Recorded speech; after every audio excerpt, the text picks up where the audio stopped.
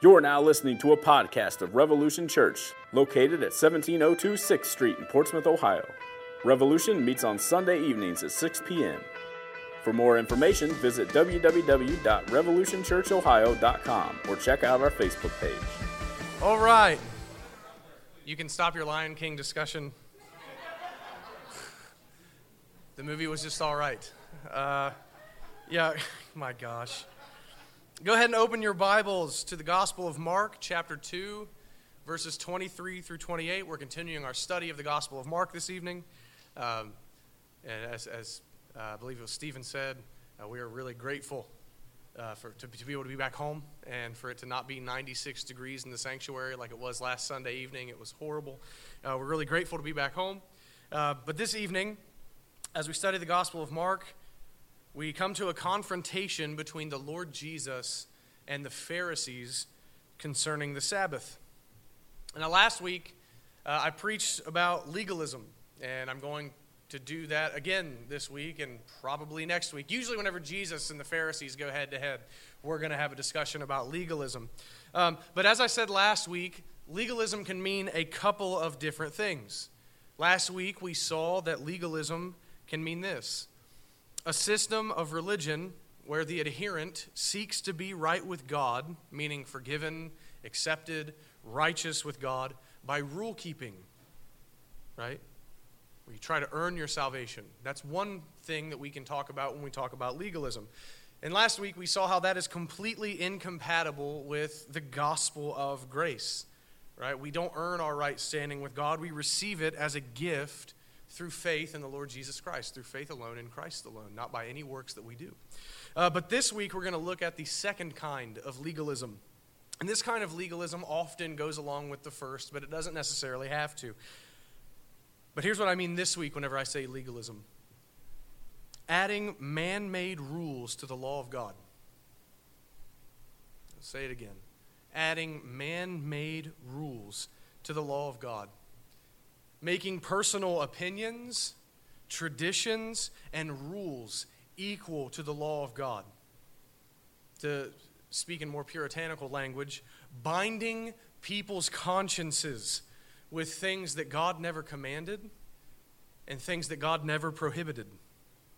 And you guys know what I'm talking about, right? We see it in some sects of Christianity today, and if we're going to be completely honest, the majority of us, at least from what I know looking out, the majority of us grew up with it. A lot of us grew up in legalistic churches. Tell me if, here are the greatest hits that I can remember.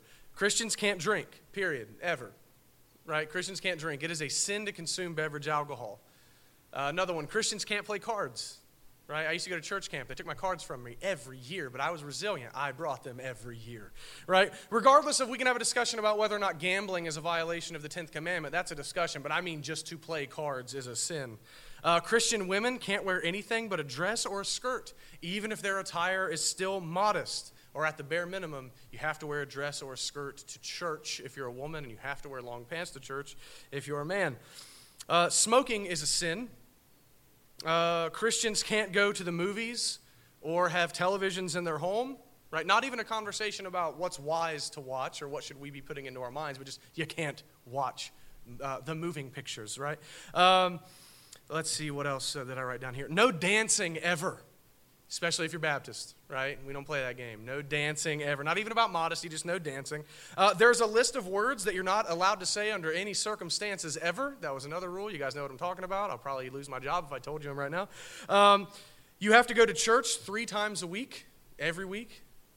And every time that there is a, quote, revival, whatever that means, because you can schedule God's revival, and a bunch of other stuff, right? And those rules that you can't find in the Bible over time become equal to the Word of God. And you're considered to be an unbeliever, or at the least in sin if you break those rules. That is legalism. I really hate legalism. That is legalism. And we're going to see this evening that Jesus was not okay with that kind of junk. The Lord Jesus Christ refused to submit to the unbiblical rules of the Pharisees. Jesus even said to the Pharisees, who constantly added their own rules to the law of God, he said this: in vain, he's quoting Isaiah, in vain do they worship me, teaching as doctrines the commandments of men. He said that their extra rules were not a part of true worship that God accepted. That they, in adding all of their rules to the Word of God, were not accepted by God. And so this text, in part, at least, is about legalism and about how Jesus frees his people from man-made rules about religion and being made right with God. But this passage, switch gears a little bit, and the next one is also a discussion about the Sabbath and how the Sabbath is to be observed and who has authority over the Sabbath. Namely, does Jesus have authority over the Sabbath, or do the Pharisees have authority over the Sabbath? And sadly, I'm going to go off on a tangent here for the next 5 minutes or so. Sadly, a lot of Christians today think that any biblical discussion about the Sabbath, they don't think that it has any relevance to them because Christians are under the new covenant and that the Sabbath was just for the old covenant. There are many Christians today, I used to be one of them, right? So I don't think I'm coming down hard on you. I used to be one of them that think that there is no Sabbath command for the Christian and that was something unique to the Jews. But I think that that's misguided. I believe that there is a Christian Sabbath under the new covenant. We just call it the Lord's Day. That's Sunday, today, the Lord's Day, the Christian Sabbath. So I just want to take a minute and give a brief defense for the Christian Sabbath, the Lord's Day, today, Sunday.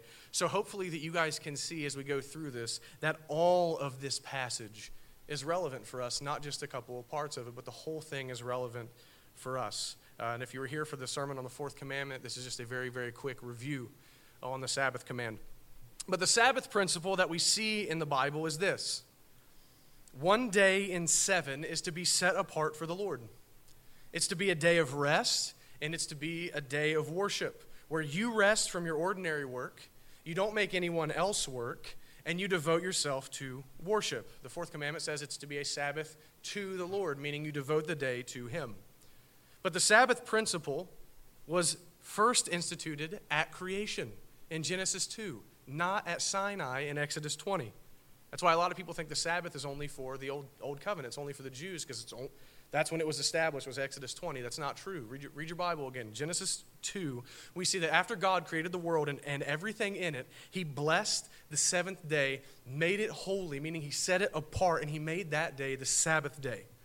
That means that the Sabbath is a creation ordinance. It was given at creation, like marriage.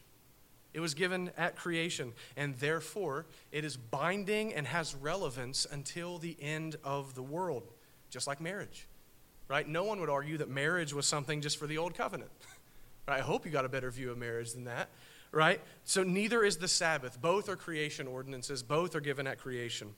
Not only that, we got a few more quick defenses of the Sabbath for Christians, but the Sabbath was reiterated in the fourth commandment. And why do I bring that up? Because we often say that the Ten Commandments are the summary of the moral law of God. And what do we know? God gave us 10 commandments, not 9, right? He gave us 10 commandments. He didn't place a ceremonial law in the middle of His moral law.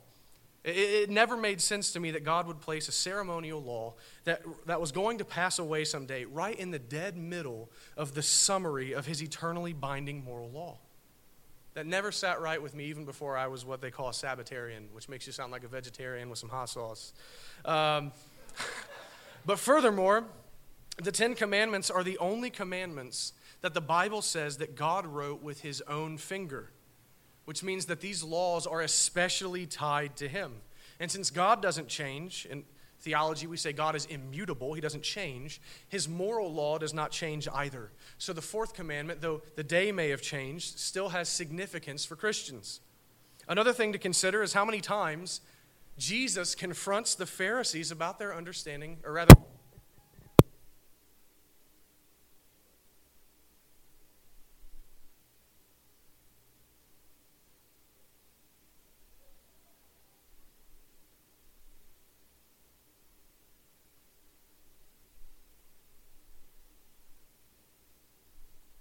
hello. There we go. All right. You hear me? Is that off now too? We good? All right. But another thing for us to consider is how many times Jesus confronted the Pharisees about their understanding of the Sabbath. That just got really loud. But Jesus took a decent bit of time in His ministry to clarify what the Sabbath is for and how it's a blessing for God's people. Not only that, but we're going to see even in our passage this evening that Jesus declares himself to be Lord of the Sabbath. It doesn't make much sense to me that Jesus would spend that much time clarifying what the Sabbath was for and also declaring his lordship over the Sabbath if that day was to be a dead and meaningless day in just a very short time. That doesn't make sense. Can you guys hear me? Okay. One final thing. I know that the Sabbath was Saturday under the Old Covenant, right? But I believe that it is implied in the New Testament that the day changed to Sunday. I think there's a parallel here. Consider this. Saturday was the day that God finished his work of creation and then rested. Right? He did his work of creation and then entered his rest. Sunday was the day that the Lord Jesus Christ finished his work of salvation and then entered into his rest by his resurrection. I think there's a parallel there. God created, rested, that day became the Sabbath. Christ saved his people, entered his rest on Sunday, and that became the Christian Sabbath. But not only that, but we see in the New Testament that believers met on Sunday to worship God. It was their day of worship. And that day, Sunday, the day of Christian worship, is referred to by John in Revelation chapter 1, verse 10 as the Lord's Day. And that word Lord's, the possessive form of Lord, is found in only one other place in the New Testament. And it's a reference to the Lord's Supper. And we know that the Lord's Supper is completely and uniquely Jesus Christ's. It's his supper. We're only allowed to come to it because he invites us as his people to come. But it's uniquely and completely his. And John says that Sunday is the Lord's day. Same grammar. Meaning that the day is completely and uniquely Jesus's. Not just a few hours, not just 2 hours on Sunday evening to come to church, but the day. One last thing. What does God call the Sabbath in the Old Testament? Isaiah 58, he says, my holy day. And in the New Testament, we see it is called Jesus' day. I think there's a parallel for us to see there. So again, I think it's implied that Sunday, the Lord's Day, is the Christian Sabbath, and the principles of devoting the day to rest, allowing others to rest by not making them work, and spending the day in public and private worship continue to apply to that day. Now, I know that many of you guys are not down with the idea of the Christian Sabbath. And again, I used to not be as well. But I want to challenge you with a question that really challenged me whenever I was completely opposed to the idea of a Christian Sabbath. And I ask you guys to search your hearts and answer this, meditate on it, really think through it. Do you reject the idea of the Christian Sabbath because you are convinced by Scripture that this creation ordinance, written by the finger of God, and further clarified in the New Testament by Jesus Christ, genuinely does not apply to Christians? Are you convinced by Scripture that it genuinely doesn't apply to Christians? Or, I don't know your heart, but like most people, do you reject the Lord's Day as the Christian Sabbath simply because I just don't want to? Right? That it just cramps your style of living and how you spend your Sunday. That you reject Sunday as the Christian Sabbath because you just like to use the day however you want. Because you just like doing work that you probably could have done on the other days of the week on the Lord's Day. Because you just like to go to the coffee shop, or you just like to go to lunch or dinner at a restaurant on the Lord's Day, or because you want to go bowling or to a game or to a movie or whatever, and you really don't care if other people get to rest because you're enjoying yourself. My prayer is that you guys would reconsider the Lord's Day as a blessing to you and not scorn it because it's a new concept for you. Please don't scorn it, or just because you're being stubborn, which is where I was at for a while. My prayer is that you guys would see that a day of rest and worship and Christian fellowship and reading the Scriptures and prayer and reading good books about the faith and listening to sermons and all that is really a blessing to you from God. That you would see that it's good for your soul and good for your body to rest and devote the whole day to God, not just 2 hours at church. I know that took a good bit of time. I've been up here for 15 minutes. I promise I'm going to try to shorten it up for the rest of the sermon. But I believe it would have been foolish for me, in light of our text this evening, for me not to take the time to reiterate those things to you guys. Right? But in our text this evening, I think we're going to see three things, and they're all for us. Right? One, we're going to see that Jesus frees us from legalism. He frees us from legalism. 2, we're going to see that Jesus shows us the blessing of the Sabbath. And 3, we're going to see that Jesus is Lord. Lord of the Sabbath. Lord of everything. All right, so with that said, let's go ahead and read our text this evening. Mark chapter 2, verses 23 through 28. One Sabbath, he, Jesus, was going through the grain fields. And as they made their way, his disciples began to pluck heads of grain. And the Pharisees were saying to him, "Look, why are they doing what is not lawful on the Sabbath?" And he said to them, "Have you never read what David did when he was in need and was hungry, he and those who were with him? How he entered the house of God in the time of Abiathar the high priest and ate the bread of the presence, which it is not lawful for any but the priests to eat, and also gave it to those who were with him?" And he said to them, "The Sabbath was made for man, not man for the Sabbath. So the Son of Man is Lord, even of the Sabbath." This is the word of God. Let's pray. Sovereign Lord, we come before you this evening and ask that you would enlighten our minds by your word. Please teach us about the freedom that we have in the Lord Jesus. Teach us that your Sabbaths are a blessing, and teach us more of who Jesus is. Please glorify yourself in the preaching of the word this evening. We ask for this in Jesus' name and for his sake. Amen. All right, so our text begins with Jesus and his disciples walking through some grain fields on the Sabbath. Right? It's kind of conjecture, but they were probably walking to the synagogue. But on the way, apparently some of the disciples got hungry and began plucking heads of grain, as our text tells us. Now, before you think that what they did wrong was stealing, I want to clarify that for you. Deuteronomy chapter 23, verses 24 and 25, we can read there and see where God actually made a provision for travelers and poor people and just plain old hungry people. Right? The law in Deuteronomy said that you were allowed to take handfuls of grain and eat them in order to satisfy your hunger if you didn't have any other food on hand. Right? If you're passing through someone's grain field, you're allowed to. You can't put any in your bag. Right? You can't lay a sickle to their stuff and harvest what belongs to someone else. You're allowed to take enough to satisfy your hunger. Right? So the disciples aren't doing anything wrong. They're not stealing from anybody. They're actually acting in accordance with the law of God. This is just one example, by the way, of many people say there's no grace in the Old Testament. How gracious and kind was God to give this law, right, for the poor and for the hungry. Right? So just real quick, there's all kinds of grace in the Old Testament. But they're acting in accordance with the law of God.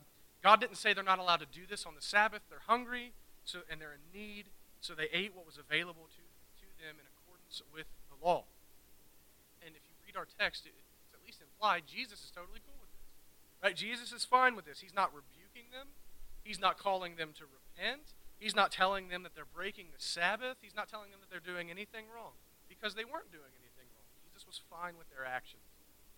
But even though the Son of God was okay with what his people were doing, the Pharisees weren't. Right? The legalists are never okay with anything. They're miserable people. But the Pharisees weren't okay with it. And a side note, apparently, since this all goes down in a grain field, the Pharisees were just following Jesus and his disciples around, looking for something. Or they're just looking for something to complain about. But anyway, the Pharisees see all this going on, and they go and say to Jesus, "Look, why are they doing what is not lawful on the Sabbath?" That's a really bold accusation. That's a very bold accusation against Jesus' disciples. The Pharisees are accusing them of sin. In fact, a very, very gross, heinous sin. They're accusing them of Sabbath breaking, right? Which was a capital offense under the Old Covenant. They're accusing them of breaking the Sabbath.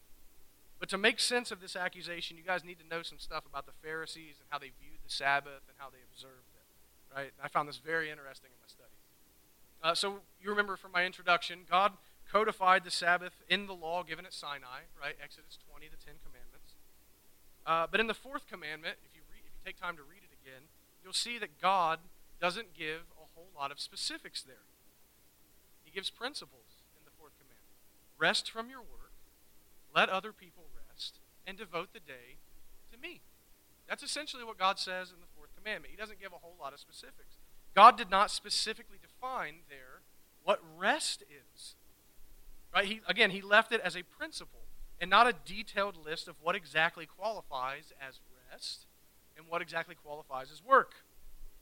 But over the centuries, the rabbis and eventually the Pharisees did what they like to do. They devoted themselves to defining and fine-tuning the Sabbath command. If you ever read rabbinic literature, they do this to almost every single one of the laws of God. And they added a ton of man-made rules to the Sabbath command. And these rules, arbitrary. They're nowhere in Scripture are these rabbinic rules. You can read the Mishnah and the Talmud and see these things. None of the details about Sabbath keeping that the Pharisees adhered to were to be found in the Bible. But over time, as happens often, the traditions and rules of the religious elite became as binding on the people's consciences as the Word of God itself. And there were a ton of rules that they placed on the Sabbath day. Right? A ton. And they were crazy. The rabbis and the Pharisees were crazy about narrowly defining work and placing all these rules on the Sabbath so people wouldn't break it. They became so extreme that they had 39 different categories of work that was forbidden on the Sabbath. And in each of those 39 categories were huge lists of rules. There are actually over 1,000 rules governing the Sabbath in rabbinic literature. And let me give you some of the greatest hits so you guys can see how ridiculous that these Pharisees got. The Old Testament says not to carry a burden on the Sabbath. Again, part of work. Don't work on the Sabbath. Don't carry a burden on the Sabbath. But the Pharisees defined a burden as anything that weighs more than a dried fig. That's not very much. Anything that weighs more than a dried fig. You can't carry it if it's heavier than that. Or you can carry one thing that weighs half a dried fig twice, and that would be fine. If you threw an item into the air and caught it with your other hand, you broke the Sabbath. But if you caught it with the same hand, you're good to go. This was a funny one. You couldn't look into a mirror because a woman might see a gray hair and be tempted to pluck it out, and plucking was considered work by the rabbis. You couldn't take a bath because water could fall into the floor and wash the floor by accident, and that was work. You couldn't travel any more than 1,999 steps on the Sabbath. One more step than that was a sin. If your clothing ripped, you could put one stitch in your clothing, but any more than one stitch on the Sabbath was a sin. They viewed writing as a work, the Pharisees did. So you could write up to 2 letters on the Sabbath day, but any more than 2 letters on the Sabbath day was a violation. And when I say letters, I don't mean like Paul's letter to the Romans. I mean like alphabet letters. You could write 2 letters on the Sabbath. I don't know what you're going to spell with 2 letters, but you could write 2 letters. If a candle was lit, not allowed to put it out on the Sabbath, because that's work. Or if the candle was not lit, you weren't allowed to light the candle. You couldn't leave a radish in salt because it would become pickled, and that was considered work. You couldn't make a knot on the Sabbath. You could not untie a knot on the Sabbath. You guys get the idea, right? Literally, 1,000 plus rules like this governing the Sabbath. It got annoying, didn't it, as I was going on? That was just the funny stuff. That's not like the real laborious stuff, right? Just a ton of rules governing the Sabbath with no basis in the Scriptures. Rules that God did not give to govern the day, but that men had given to govern the day. What the Pharisees had done is they had taken this day that God gave to mankind as a day of rest and worship and celebration and joy in who God is, and they made it into an unbearable burden. An unbearable burden. People dreaded the Sabbath. Think about it. How could you not dread the Sabbath if you have over 1,000 rules on it? They didn't look forward to the day with joy. The people did not look forward to the day in anticipation because all of the joy that God had intended for the day had been sucked out by these man-made rules. Because of all of the wearisome rules of the Pharisees, the day had become a crippling day of rule-keeping and unnecessary guilt because you were always worried if you were keeping the rules how you were supposed to. And that is what legalism does. That's what legalism does. That's what adding to the law of God does. It burdens the people of God. This should make you angry, Christian. It's a burden to the people of God. That's why in Matthew, the context to Jesus actually having this discussion is right after Jesus says, "Come to me, all you who are weary and heavy laden, then he has this discussion about the Sabbath, because legalism burdens the people of God.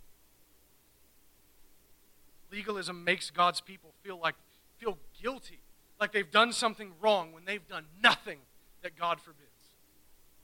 It makes people focus more on themselves and whether or not they're obeying these unbiblical rules, rather than whether or not they're pleasing God according to His Word. Legalism makes people more concerned with the rules of their tradition or their culture or their religious upbringing more than they're concerned with what God has said. Moreover, it makes them look to the gatekeepers of the religion, the alleged professionals and elite of the religion, the holy people. Makes them look to those people as the authority rather than the Scriptures as our final authority. And that was part of the problem that the Pharisees had with Jesus' disciples. The disciples hadn't broken God's law. They had broken the Pharisees' rules. That was the problem. Right? And let me explain that to you. The disciples plucked the grain, and according to Luke in Luke 6, they rubbed the grain in their hand to get rid of all the fluffy stuff, because I know a lot about agriculture. I believe it's called chaff. But they rubbed the grain to get all that junk off, and then they would either blow the chaff off or throw it onto the ground or whatever. They discarded it, right? And 3 of the 39 categories of work, according to the Pharisees, were this: harvesting, threshing, and winnowing. And the Pharisees legitimately considered plucking the grain, rubbing the grain in your hand, and discarding the chaff as harvesting, threshing, and winnowing. Yeah. Ludicrous. In what world do you think that that's work? In what world do you think that that's harvesting, threshing, and winnowing? It's insanity. But that's what legalism does. Right? It nitpicks everything to death and devolves into absurdity. As R.C. Sproul said, the disciples were picking grain and the Pharisees were picking nits. Right? There's nitpicking people to death. But you'll notice here in this text that the Pharisees were heartless and cold, weren't they? Absolutely heartless. They didn't care that the disciples were hungry and had a legitimate need for food, which, by the way, we are allowed to do what is necessary on the Sabbath. We're allowed to fulfill our needs on the Sabbath. But they didn't care. They didn't care that the Lord Jesus was sanctioning what the disciples were doing. They didn't care that the disciples were acting in accord with Deuteronomy 23 and satisfying their hunger. All they cared about was the fact that the disciples were breaking their rules. That was the issue. So when they go to Jesus, they're saying, essentially, why do your disciples break our rules? It would be better for them to go hungry than to break any of our rules. That's another thing about legalism. Legalists only care about the rules. The legalist obeys rules for the sake of rule keeping. And they don't even consider why God gave the law to begin with. God gave us the law for our good. Look at any of the 10 Commandments. Are they not for your good? Have no gods but God, because all other idols lead to damnation. Right? That's the first summary of the law. No gods but God. Respect God. Make time for God. Look at the second table of the law. Don't commit adultery. That's good for human flourishing. Don't steal. That's good for human flourishing. Right? The law is meant for our good. Summarized in love God and love your neighbor. But they miss the point of the law, as legalists often do. They miss the point that it's for your good, not just for the sake of rule keeping for rule keeping, but because you love God and because you love your neighbor. But ironically enough, the Pharisees prove that they don't love God because they add to His word. They don't believe His word is sufficient or enough. And they prove that they don't love their neighbor because they couldn't care less about the hunger of the disciples. They missed the point, and they only cared about their own rules. And they felt this way because they honestly believed that they were the source of authority on all things religious. That was the big issue. The issue of authority. Who makes the rules here? You could look at this text that way. Who makes the rules here? Jesus or the Pharisees? Who makes the rules? Who gets the final say on what's appropriate on the Sabbath, and by extension, anything else? Jesus or the Pharisees? So Jesus answers them. And like last week, I think he answers their question directly first in verses 25 and 26, but then he goes deeper in the final two verses. Let's go ahead and read verses 25 and 26. And he said to them, "Have you never read what David did when he was in need and was hungry, he and those who were with him? How he entered the house of God in the time of Abiathar, the high priest, and ate the bread of the presence, which it is not lawful for any but the priests to eat, and also gave it to those who were with him." To defend his disciples, Jesus immediately appeals to the Word of God to justify their behavior. Right? What a great example to us. You don't just sit around and argue with people. Well, I think, that's stupid. No, Scripture settles all disputes about doctrine and practice for the people of God. Jesus gives us that example in his temptation, right? The devil tempts him. He appeals to the Word of God. Whenever the Pharisees come at him and dispute him on something, have you not read? Have you not read? Is it not written? It is written, right? He always does that. But Jesus starts by saying, "Have you never read?" And this point is honestly just personally for me. That is hilarious, right? Consider the context here. Jesus says to the Pharisees, "Have you not read?" Right? These are the people who pride themselves on knowing everything that there is to know about the Bible. Everything there is to know about the Old Testament and all of its historical accounts and all of its laws and all that. But Jesus looks at these Pharisees and says, "Haven't you read your Bibles? What's wrong with you?" That had to make them so angry. But anyway, then Jesus makes reference to an event that happened in 1 Samuel chapter 21, verses 1 through 6. And we're not going to turn there right now, but write that down, read that on your own. 1 Samuel 21, 1 through 6. But I'll go ahead and summarize that passage for you. Check it against me like a good Berean and see if I'm lying or not. But God's anointed king, King David, and a group of his men were on the run from Saul because Saul wanted to kill David.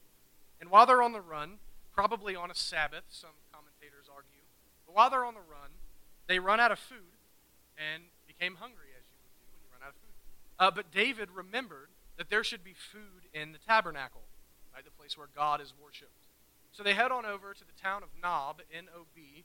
They head over to Nob, where the tabernacle was at the time. And David goes in, and he asks the priest if he and his men can have some bread. And the priest answers him, "I don't have any ordinary bread. I don't have any regular bread. All I have here is the bread of the presence." Right? And that bread was holy. You should know this. It was part of the ceremonial law of God, meaning this bread in the tabernacle was governed by God's commandments. The bread of the presence were 12 loaves of bread that would be set on a golden table in the tabernacle. And they were set there symbolically before God to represent the 12 tribes of Israel constantly in the presence of God. A beautiful picture there, bread of the presence. And every Sabbath day, the 12 loaves that were on the table in the tabernacle were taken away and replaced with fresh loaves. And by God's ceremonial law, according to God's commandment, only the priests were allowed to eat the old bread. And they had to eat it in a holy place. That's why the priest told David, "I don't have any ordinary bread. I don't have any regular bread for you. I only have the bread of the presence, and you know that according to the ceremonial law, only priests are allowed to eat that, and you're a king. You're not a priest, and your men, they're not priests either. All I have is this holy bread." But long story short, because David and his men were hungry, and because they were in need, the priest gives them the bread of the presence to eat. And they eat it, and they satisfy their hunger. And you should know this. Nowhere in the Bible, in the whole Bible, is David, his men, or the priest condemned for what happened that day. Not even hinted at that they did anything wrong. In other words, God was okay with it. God was fine with it. And that's Jesus' point. David and his men didn't do anything wrong in eating the bread of the presence. Now you're sitting here going, what in the world does this have to do with the Pharisees? Just like I was on Monday when I started studying this text. But what Jesus is doing here is he's arguing from greater to lesser. Right? From greater to lesser. The point he's making here is simple, but it's really, really, really profound. He knows that the Pharisees love King David, right? And they're looking for the son of David. They're looking for the promised eternal king, the Messiah, and they would never speak against David. So Jesus is inviting the Pharisees to compare him to David. And his point is something like this. If God was okay with David setting aside the ceremonial law of God, God's law, God was okay with David setting aside his own law for a moment because he was in need. God's okay with that. Then surely it's okay for Jesus, the greater David, the eternal king promised from David's line. Surely it's okay for him to set aside all of the Pharisees' rules. It's okay, I'm going to restate this a couple of different times. If it was okay for David, who is lesser than Jesus, to set aside God's ceremonial law, which is greater than the Pharisees' rules, then surely it's okay that the divine Son of David, the Son of God, the Lord Jesus Christ, to set aside the lesser rules of the Pharisees. If God sanctioned David doing that with his own law, then surely God approves of Jesus setting aside all of the Pharisees' rules. Simple point. Profound point. In short, Jesus answers their question with a sting, and it kind of makes you laugh when you understand his point. The Pharisees come up and say, "Why do your disciples break our rules?" Jesus says, "Because they don't have to obey your rules. They don't have to. And why don't they have to obey your rules? Because I said so. If David didn't do anything wrong, then I'm not doing anything wrong. If David could do that with God's ceremonial law, then I can do whatever I want with your man-made rules." That's the essence of what Jesus says back to them. Jesus is here declaring his authority over the traditions of the elders. He's declaring the authority to discard everything that does not comply with the Word of God or is not found in the Word of God. And he is also declaring that his people are free from all man-made rules of religion. I want to make a point here. Christian, do you see the freedom that Christ has just declared for you? Freedom.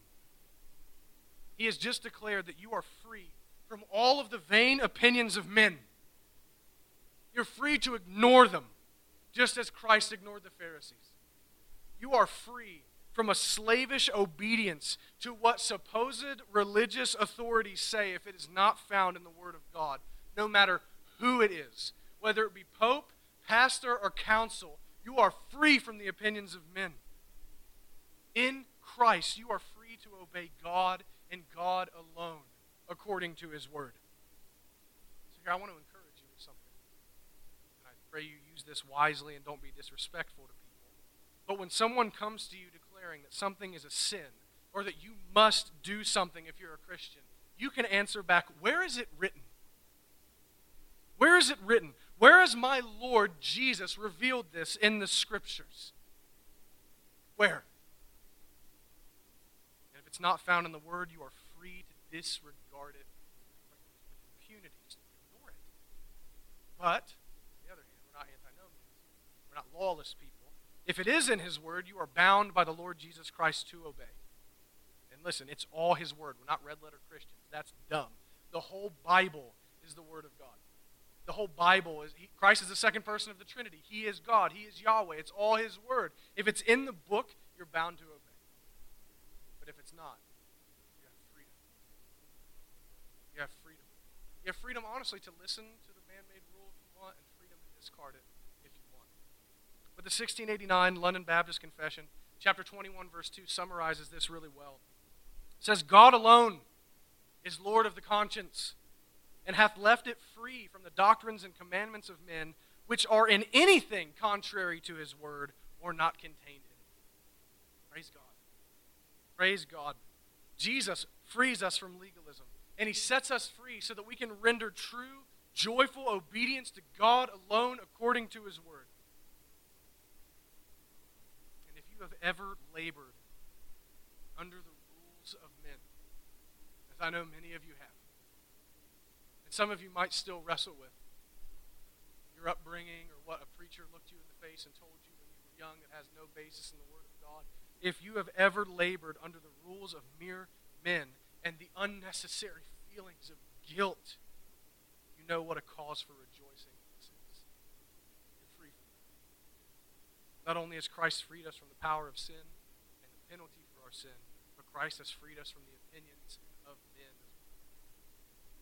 But then Jesus goes deeper in verses 27 and 28. The Pharisees don't understand the purpose of the Sabbath.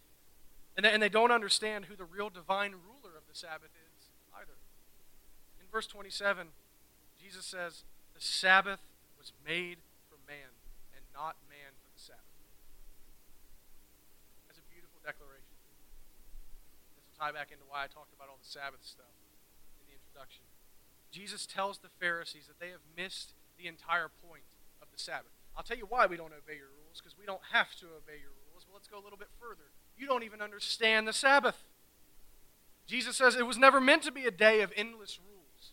It was never meant to be a day of 1,000 rules and endless definitions of what work is and what rest is. But rather, it was always intended by God to be a day of rest and celebration and joy in the Lord. The Sabbath was made for man, means that God gave us this day as a gift. Again, Saturday for the Jews, Sunday, the Lord's Day for the Christian. Think about it this way. He made man on the sixth day. Here's Jesus' argument, I think. He made man on the sixth day, and then made the Sabbath on the seventh. He made the Sabbath for man. It's as if the first gift God gave to mankind was, here is the day. Here is a day of rest and worship. A gift to you. And he gave the gift to all mankind at creation. The Sabbath is a blessing to us. Please hear me, especially those of you who aren't really down with this idea of Lord's Day Sabbath. The Lord's Day is meant to be a blessing for you. It was created for your rest, for your spiritual good and your physical good. Right? We live in an age where people work themselves to death.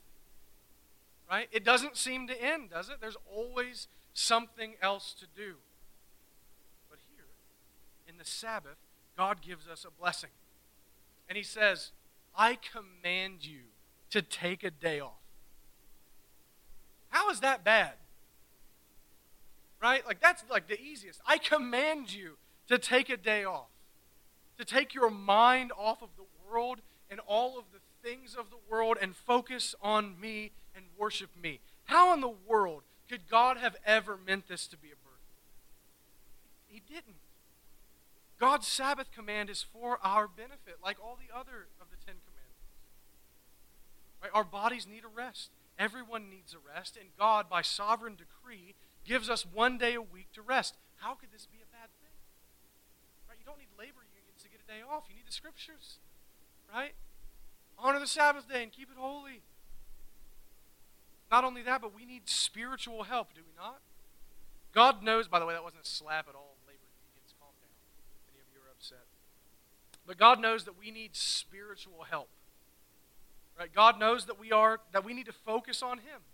He knows that we are so prone to become focused on the things of the world and get so short-sighted that we lose sight of spiritual realities. We lose sight of the things that matter most. So what does God do? He demands that we devote the day to Him.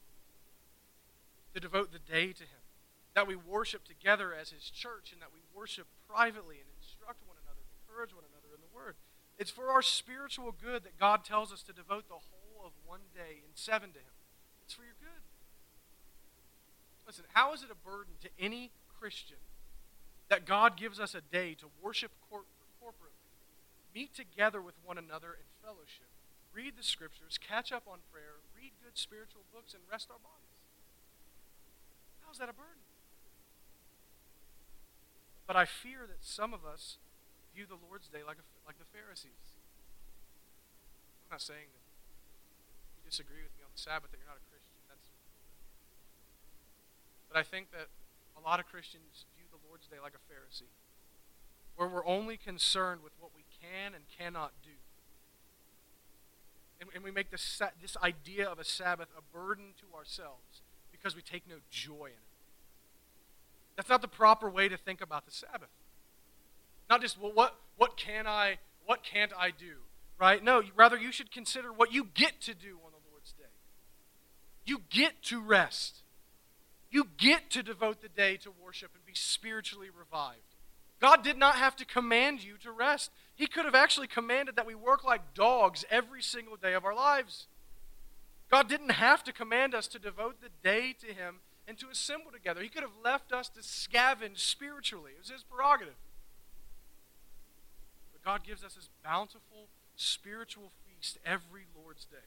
And he invites us into this great day of rest. A day that ultimately points forward to the eternal Sabbath. The eternal rest that we have with Christ in the life to come. The Sabbath day is meant to be a foretaste of eternity for the Christian. Once a week. It's a blessing.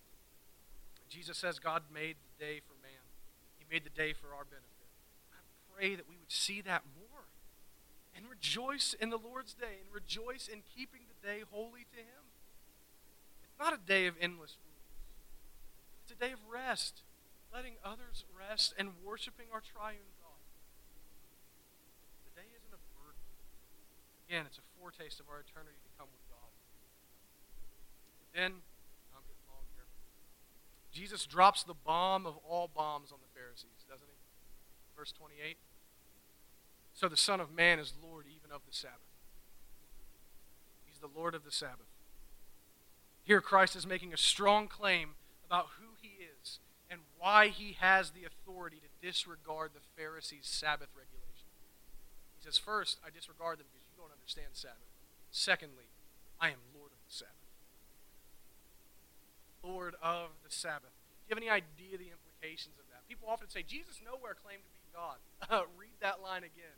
The Son of Man is Lord even of the Sabbath. He's claiming to be sovereign over God's appointed day of rest. Now, whose day is the Sabbath?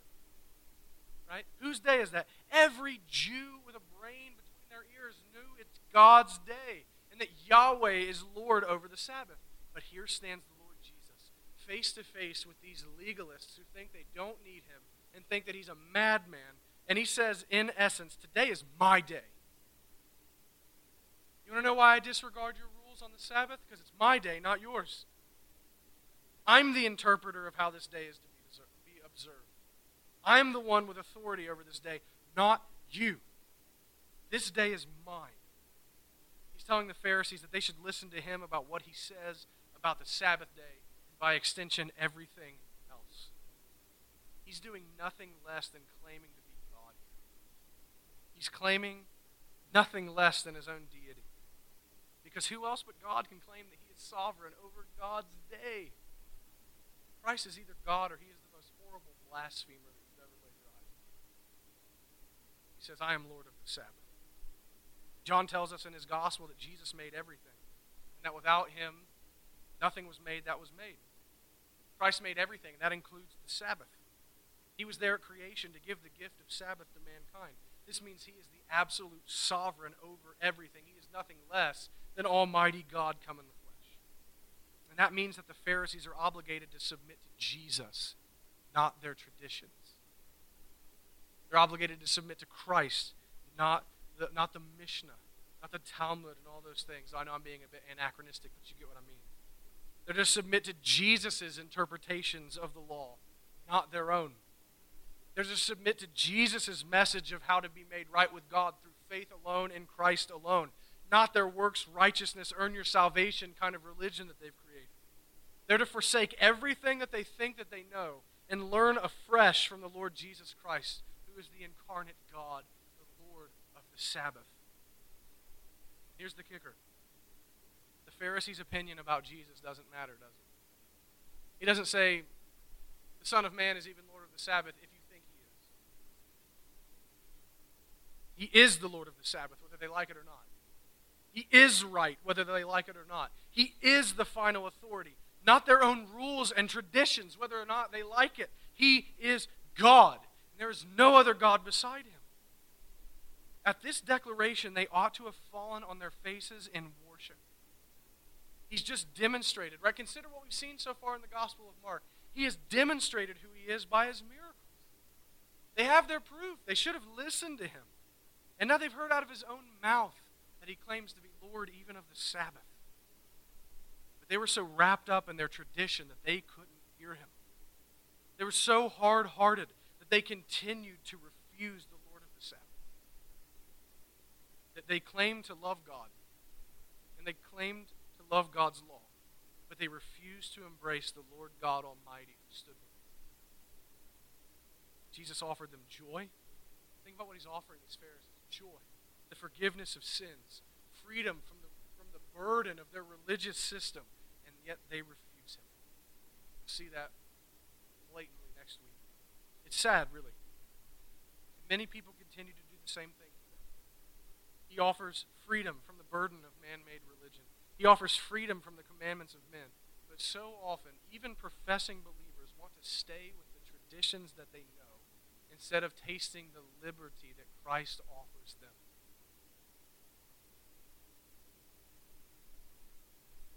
And it's sad. We should pity them. We have liberty in Christ. But to sum up what we see this evening, I'm coming to a close. First, we see that the Sabbath is a blessing for us. The Lord's Day is for us, the Christian Sabbath, and it is meant to be a blessing for us. We should treat it as a gift and rejoice in God's kindness and goodness in the command to rest and worship. Second, we see that Jesus has freed us from legalism. Praise God. He set us free from the traditions of men, and he has set us free to obey God alone. That brings us great joy. Third, we see that Jesus is Lord of the Sabbath. And not only is he the Lord of our day of rest, but he is the Lord who brings us our spiritual and eternal rest by his life, death, and resurrection, as Stephen is going to make explicitly clear to us as we celebrate the Lord's Supper. Christ is Lord of our rest from the burden of legalism, trying to make ourselves right with God because he makes us right with God by his work. He is our rest. He is Lord in general, the sovereign God. We, like the Pharisees, are faced with a decision. Will we submit to the Lord Jesus as Lord? Or will we hold on to what we think is good and right and live against him in rebellion? Our prayer is that God would give us grace to view Christ rightly and submit to him as the Lord of the Sabbath. Let's pray. Father, we thank you for this Lord's Day blessing that you've given us to be able to come together one day in 7, setting aside the work of the world, setting aside our worldly cares, and focusing on you and what you've done for us in your Son. God, we thank you that Christ has set us free from sin. He set us free from the penalty due to us for our sin. And he set us free from legalism. God, I pray if anyone here is struggling with unbiblical traditions that they were raised in, that you would show them there is freedom in the Lord Jesus. Not freedom so that we can live licentiously and live like people that aren't converted, but freedom so that we might only obey you. Help them to see, God, that their consciences are free from anything not contained in your word. Lord, we praise you and we thank you for that, for the liberty that we have in Christ. Lord, we ask that you would help us to submit to Christ as Lord of all. Please help us. Grant us repentance where we need it. Help us to see that Christ is the final authority and we appeal to him and we must bow the knee to him. Help us. Lord, we love you. We thank you for your blessings. We thank you for your word.